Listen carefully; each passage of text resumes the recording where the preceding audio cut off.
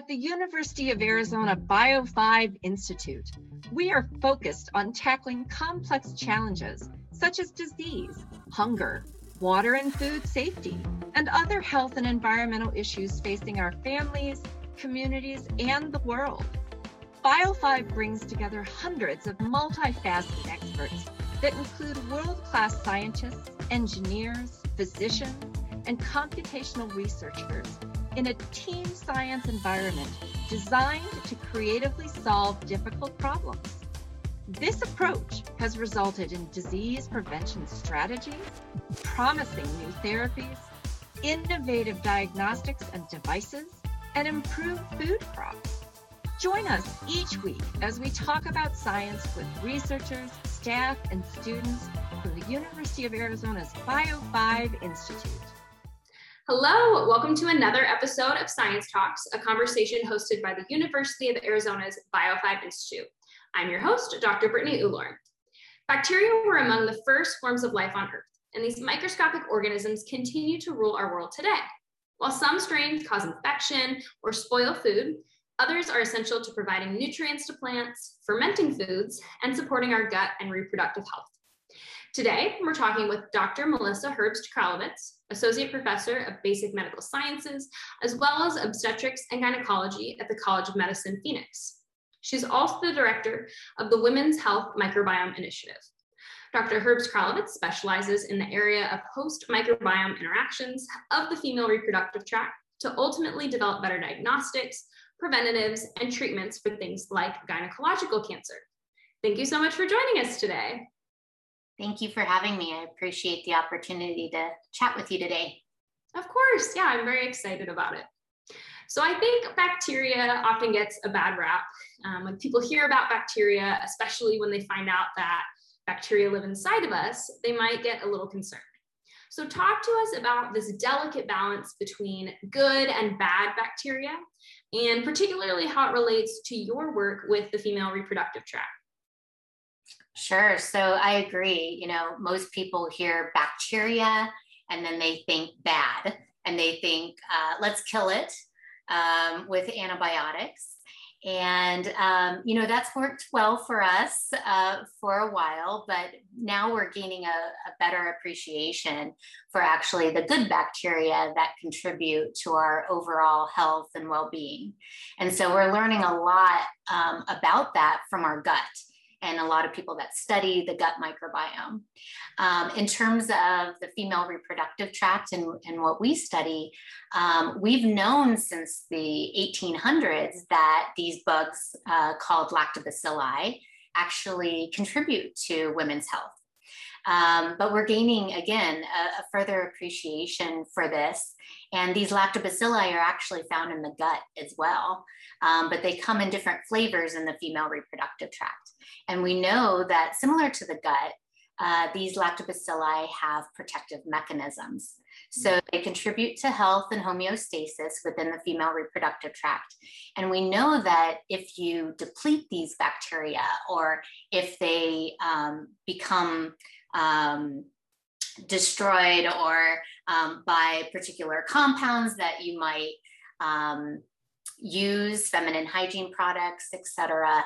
And we know that these bacteria get depleted, then that's an opportunity for what we call the bad bacteria to overgrow and then actually contribute to a whole host of adverse women's health outcomes. Fascinating. Yeah, it does seem like a delicate balance and it can be altered by the things we consume. I'm just interested, where did these bacteria, where do these bugs come from in the first place? Are we born with them? Does it come from the things we eat, from the environment? How do they get inside of us? Yeah, so that's a complex question that a lot of people are dissecting in terms of the origins of the microbiome, at what is the first kind of exposure that we have to these microbiota. And, you know, the jury is still out. That's a highly controversial topic. Actually, you might not be aware, but it is a controversial topic. But what we know is that when you have these lactobacilli, again, that it does change across a woman's lifespan. So when you're born, you have these lactobacilli because you actually have estrogen from your mom. And then that goes down soon after birth. And during adolescence, you have more of these anaerobic organisms and not as many lactobacilli. But as you enter into that menarcheal phase and you're premenopausal, you have a lot of estrogen. That estrogen feeds the glycogen in our epithelium, and we have more lactobacilli. And so during that entire phase of the lifespan, lactobacilli dominance is again associated with overall vaginal health. During menopause, when that estrogen is depleted, those glycogen levels go down, that epithelium may change, and we may not have as much lactobacilli dominance during that time, which can cause a lot of issues. If we give back hormone replacement therapy, then we can get back that glycogen and that food source for those lactobacilli, and we have more lactobacilli dominance again. So this lactobacilli dominance really does contribute to health and homeostasis throughout the lifespan, and that does change. It's fascinating. I had no idea that the female reproductive hormones were influencing the bacteria in our reproductive tract. So absolutely, it could impact our gut microbiome too. I think we're just starting to learn more about that. Yeah, fascinating. So I know you mentioned that lactobacilli, the presence of them, is more protective, or it's a sign of good health, reproductive tract health. So tell me how losing that type of bacteria would impact different infections, maybe increase susceptibility to infection, or just increase disease in general. Yeah, great question. So yeah, as I mentioned, there are different factors that can drive whether you have this lactobacilli depletion, and then you have this overgrowth of these bad bacteria or anaerobic organisms. And that condition we call bacterial vaginosis, or vaginal dysbiosis, so BV. And BV is really an enigma. It's very complex. It's what we call a polymicrobial condition. So it's not one single etiologic agent or pathogen that we're studying. So it makes it way more complex. And actually, I wanted nothing to do with it when I had a postdoc that started in my lab that was really interested in it. And then I got hooked, just like she got hooked, because it is really complex. And it is linked to so many of these adverse women's health outcomes. So what we're trying to do, and what we started doing originally, was really taking a reductionist approach to this very complex condition, because we didn't know what any of those bugs were doing. So it's a polymicrobial condition, but no one really had started to study and dissect those mechanisms of the bacteria that made up this polymicrobial consortium.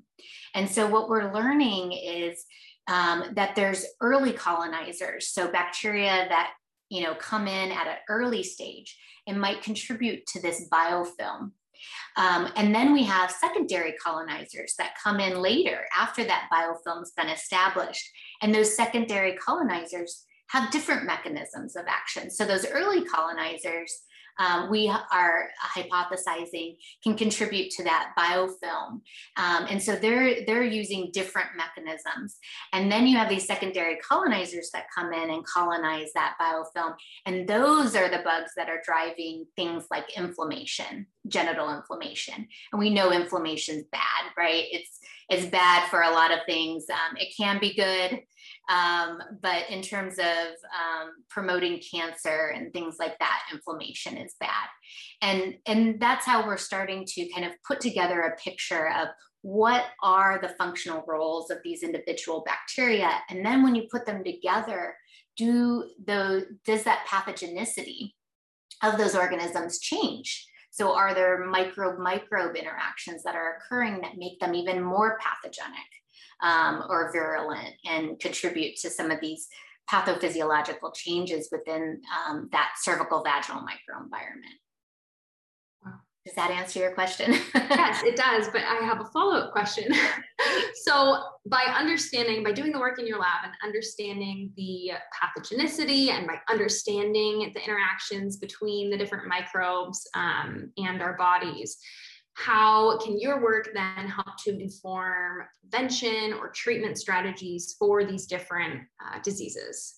Yeah, that's a great question. So we have a couple different kind of arms of our research program looking at that, but overall, related to everything that I just mentioned in terms of the functional role of these individual organisms, if we want to target them, and we're still learning, we have so many groups working on this, which is amazing, to try to better understand what are the key bacteria that are driving this dysbiosis. And can we disassemble, for example, the biofilm by targeting some of these bacteria that contribute to the biofilm by disrupting that biofilm, for example. And then, as I mentioned with the secondary colonizers, blocking some of those to block inflammation, for example. So we're still kind of in early stages, better understanding each of these functions. The other aspect of this is if we know that there's a microbial signature or that some of these functions, some of the things that we're looking at too are, doing the immunoproteomics analysis and the metabolomics analysis and potentially using those as markers for diagnostics for some of these conditions as well. And again, we're in the early stages there, but that's where we want to see this kind of translated back to the clinic so we can impact women's health in a positive way. Definitely. Yeah, it sounds like this research, you'll be able to understanding the fundamentals, and then it has so many different avenues through which it can impact actual patients in the clinic. So I think that's incredible. Mm-hmm. I'm curious, so I know you mentioned a postdoc kind of brought you into the BV world, bacteriovaginosis world, but where did your original passion for doing this type of research stem from? Yeah, so in terms of infectious diseases in general, it was really my undergraduate research experience. In Colorado, in Grand Junction, I started doing an undergraduate research project with Dr. Schounts up there. And we were working on the Sonombre virus at the time. So this was in the late 90s, early 2000s. And, that really got me geeked up. I originally wanted to go to medical school, and, doing that undergraduate research project got me hooked on infectious diseases. And the cool thing about Sonombre virus is that it doesn't cause infection. Well, it infects, but it doesn't cause disease in deer mice, but it does in humans, right? So that kind of differential host response, and what were those host factors or those immunologic mechanisms that cause these pathogens to manifest disease or not in different ways. That really was the first exposure to that and intrigue. And it's really kind of crossed over for my whole career, my graduate training and beyond, really just intrigued by all of these pathogens. And so I may not kind of stay in my lane and just work on one pathogen my entire life, because I'm just so intrigued by how each of these pathogens work differently. And so it really feeds into this whole question of BV and it being a polymicrobial condition, because I don't have to study just one single pathogen. So it feeds into that for sure.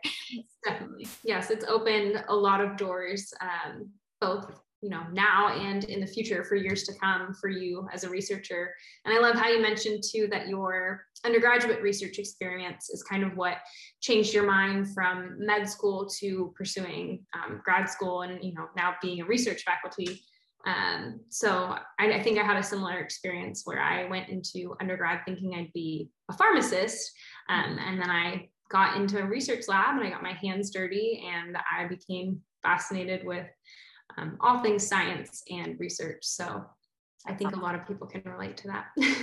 Yeah, absolutely. It's so important to have undergrads in the lab and provide them those experiences. And I definitely feel I need to pay it forward in that regard because it definitely changed my whole career trajectory. Tell me about the makeup of your lab. I know you mentioned you have a postdoc, but do you have grad students and undergrads currently working with you? Absolutely. Yeah. I'm really grateful to have kind of all levels represented in the lab. I usually take on a high school student. Our high school program is not ongoing this summer due to COVID, but I usually have a high school student every summer. I take on numerous undergrads. And through different universities. So I have undergrads from other local universities as well as Bath University. So we participate in an exchange program with the UK. And that has been incredibly valuable where they come for a one-year placement in the lab. So undergrads, and then I've had graduate students, as well as the postdocs that you mentioned, but I also have the great opportunity to interface with our OBGYN residents and fellows. So that's a great experience as well. So I really get that entire spectrum of training, and I have to adapt for sure to those different levels and the programs that I'm involved with. Right, most definitely. High school students are very different than your undergrads and grad students, postdocs, and even your residents. So, but I can see how not only are they benefiting from you and getting your mentorship, but I'm sure that you as a mentor benefit, and I'm sure the research also grows, getting both the academic perspective and that more clinical perspective from your mentees. Absolutely. That's how we're able to translate findings and actually come up with new ideas, because they're kind of the boots on the ground. They're in the clinic every day. They're seeing the problems that they want to tackle too. And so it is this reciprocal process that is so fun. And I'm so grateful to be a part of a med school and to be able to interface with our clinical collaborators and trainees. Right. It's a great opportunity. Yeah. So kind of speaking about trainees and postdocs, so we've had two Bio5 postdocs, Dr. Robert Jackson in Dr. Conrad Van Dorselaer's lab, and then also Dr. Kate Rhodes in Dr. Maggie So's lab on our podcast. Mm-hmm. So both are collaborating with you using this novel 3D bioreactor technology to make lifelike representations of the female reproductive tract to enhance their research. So tell me, how have the connections that you've made through Bio5 enabled both you and your colleagues to make scientific advancements and discoveries that might not have otherwise been possible? Absolutely. So going back to some of the things that I mentioned early on in terms of bacterial vaginosis and in this dysbiosis kind of setting you up for all kinds of, poor women's health outcomes, one of those is an increased risk of all sexually transmitted infections. So all viral, bacterial, as well as parasitic. And so, and this is why it's a huge public health problem, right? And so we're really interested in, okay, I mentioned some of the functional changes that occur with these bacteria that set up for not only a favorable environment if we're talking about lactobacilli, but this higher risk or higher susceptibility microenvironment. And that's really where Dr. Jackson and Dr. Rhodes come in. So they both study highly relevant sexually transmitted infections, right? So Dr. Jackson with HPV and Dr. Rhodes with Neisseria gonorrhea. And so with their help and their PI's help, Dr. Van Dorselaer and Maggie So, we're able to start to better understand what are those factors that are driving that increased risk of infection, as well as growth and persistence of those organisms. And we can use our human three-dimensional models to study those interactions. So we're really excited about those opportunities to partner with them through our Bio5 collaboration to extend our findings, to make a more of an impact and understanding on those risk factors associated with those other infections, because most of those studies have been epidemiologic studies. And so we want to understand, is this something that's mechanistic? Is it, what is it about the microenvironment that might be creating more of a favorable, STI favorable environment? Right. Well, I think that also goes back to what you were saying earlier about how you personally don't have to study just one pathogen for the rest of your life. Not only does your research open you up to so many doors, but then it allows you to have collaborations with people studying, viruses, different viral infections, bacterial infections. So I think just the nature of your work is so powerful and so broad that it can reach all these different avenues. Yeah, it's definitely fun partnering with others and collaborating. Yeah, I'm sure. So tell me more about the Women's Health Microbiome Initiative. So we mentioned that you're the director of that. So what exactly is this initiative and how is it helping to advance women's health? So it goes back to some of the other questions that you had, and some of the translational aspects of our research program. So the Women's Health Research Program and Microbiome Initiative is really aimed at bringing together these clinical collaborators along with scientists, so bacteriologists, virologists, immunologists, as well as biostatisticians and bioinformatics gurus, to really start to look at not only the microbiome, but these multi-omics analyses, and see, what is it about, again, the changes in the microenvironment that might be setting up for all of these disease outcomes. And so being able to really partner at this larger level, being able to have access to clinical specimens and to perform this translational research allows us to tackle some of these really complex women's health questions that are remaining. So we talked about some of those with regard to STI acquisition, but also gynecologic cancer. So we're really interested in studying cervical cancer and endometrial cancer, as well as cancer health disparities that are disproportionately impacting women here in Arizona. So our Latina population, as well as our indigenous populations, in addition to other questions like infertility and endometriosis. So we're really able to partner and do things at a bigger level through this initiative and through this program. And we've been able to build a kind of pipeline of clinical specimens working with our clinical research team as well. So it's really exciting. It's an exciting initiative. And we're hoping to make some great discoveries.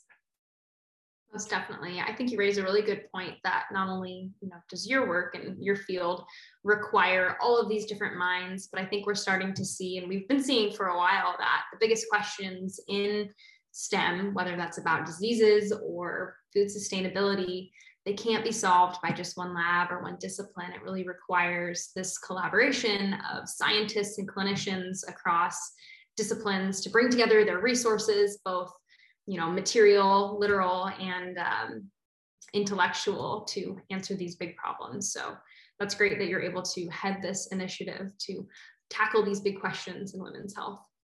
Yeah, it's really fun bringing together all of these different groups. And I get great satisfaction out of doing that.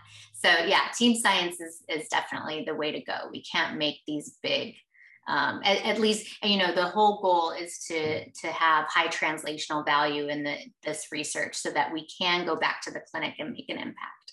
Right, definitely. So you are obviously incredibly busy and both successful in your work at the university, but I'm curious how you spend your time outside of lab. So how do you bring in a good work-life balance? What are some of your favorite hobbies, and how do they help benefit your career and your personal life? Yeah. So I think we can't just be in the lab all the time. So, and I say I'm a recovering workaholic. So, it's always hard. I don't know that balance really exists. I think if anyone says they have it figured out, then they might be lying. I think it's, time is very personal, but it's so important that we spend that time rejuvenating and recharging. And the way that I do that is with my family. I have 2 boys. I have a 10-year-old and a 13-year-old, and they like to get dirty. They like to go outside, and we love camping as a family, doing outdoor activities. And I think it's so important to, reconnect with nature, and so that we can be recharged, so that when we come back to the lab, we have new questions, and we feel rejuvenated, and we can, really make these scientific discoveries and breakthroughs. So I don't know that balance exists, but I try to be able to spend time with my family and recharge in nature is the way that we like to do that. Yeah, it's always a work in progress, that's for sure. And it totally resonates with me, what you said about nature. That was one of the things that I love about Tucson, and that drew me there initially back when I was looking at a place to go for my undergraduate. It was just the mountains and the ability to escape the city, escape the town, and just be alone or be quiet or be with, the ones that I love, and kind of get rejuvenated and inspired. And it always helped me come back to school or the lab or now my job, just with a clearer mind and able to be more creative and productive. So that really resonates with me. Yeah, absolutely. And Arizona is beautiful. Our desert is so beautiful. I'm grateful to be here. I grew up here in Arizona, and camping and getting out in the middle of nowhere. And, I've lived in other places in the US, including Texas, which it's a little bit harder to find those open spaces. So very grateful for that and our beautiful desert. Agreed. Oh, do you have any upcoming camping trips planned? We just did a camping trip about a week and a half ago. So, but we like to camp all year round, and especially in the fall, when it's better temperatures for camping. A little warm right now. You have to go quite north, but absolutely. We'll get out of the heat hopefully sooner rather than later. Yeah, it's raining here today, so that's kind of a miracle. We need it. I know. Doesn't happen often. Yeah. Well, I guess now that it is monsoon season, but hopefully can't take those times for granted. Absolutely. Oh, well, thank you again so much for joining us today. It was wonderful to hear more about your research, where your passion stems from, the different broad impacts that it has, and also just a little bit about you personally. Yeah, thank you for having me. You did a fantastic job too. Oh, yeah, with the follow-up questions and everything. So I appreciate that. Oh, thank you. I appreciate it. It's easy to have a conversation with someone like yourself that is so engaging and makes me think of even more questions, makes me want to learn more. So I hope our listeners feel the same way. Me too. Aww. Well, thank you to our listeners for joining us for another episode of Science Talks. For more information, please visit our website at bio5.org. And from all of us at the Bio5 Institute, we'll see you in the next episode. To our audience for tuning in to another episode of Science Talks. Continue the conversation with us next time as we learn more about the science happening at the University of Arizona's Bio5 Institute.